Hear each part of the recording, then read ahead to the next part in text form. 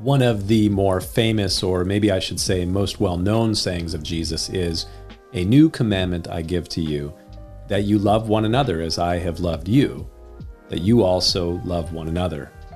By this, all will know that you are my disciples, if you have love for one another." Those are important and rich words, but it does beg the question, is the love that Jesus speaks of here the defining characteristic of his followers? Just what does this love of Christ look like? How should it be expressed by us such that all people know that we are his followers? The word used here by Jesus for love is the Greek word agape. It is considered by many to be the highest form of love in the Greek language. It is the love with which God loved us. It is the love that motivated him to send his son. It is the love that Christ demonstrated on the cross. And it is the love with which he has called us to love one another, but it is also the love that he calls upon us to love our enemies with. Well, what does it practically look like? Well, for those of you that have been around the Bible, you know that there are some helpful details given as to the nature of this love from the Apostle Paul in 1 Corinthians. It is this love that Paul describes as being long-suffering or patient. He says that it is kind. This agape love is not envious, boastful, or proud. It is a form of love that is not rude or demanding or irritable or jealous. It is the kind of love that does not keep a record of wrongs suffered. In other words, it is a forgiving love. It is the kind of love that does not find joy in injustice, but it rejoices in the truth, or when truth wins out. This kind of love endures trials or even trying people. It puts up with other people's issues because it is patient. It is a love that believes all things, or perhaps you could say it gives others the benefit of the doubt. Paul says that it hopes all things, or we could say that it is a love that is optimistic.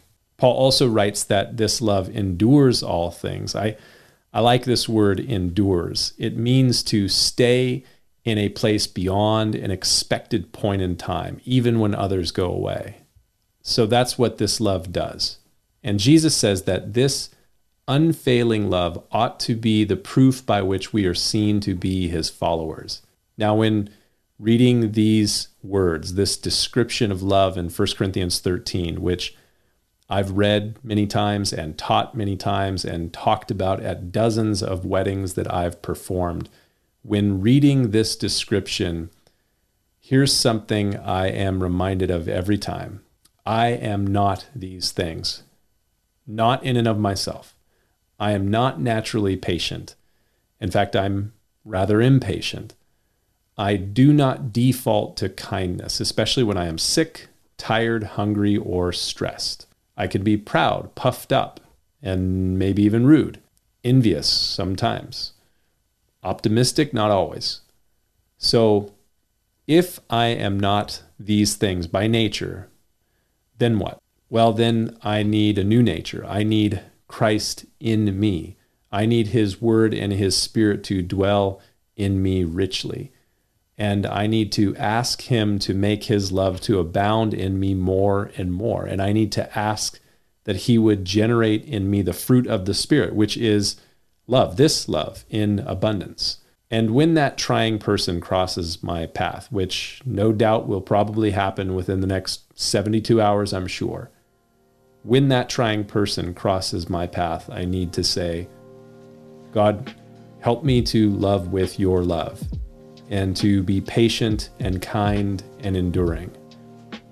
And then I need to make the effort by God's enabling grace and power to be loving, even towards those people that I don't naturally like all that much.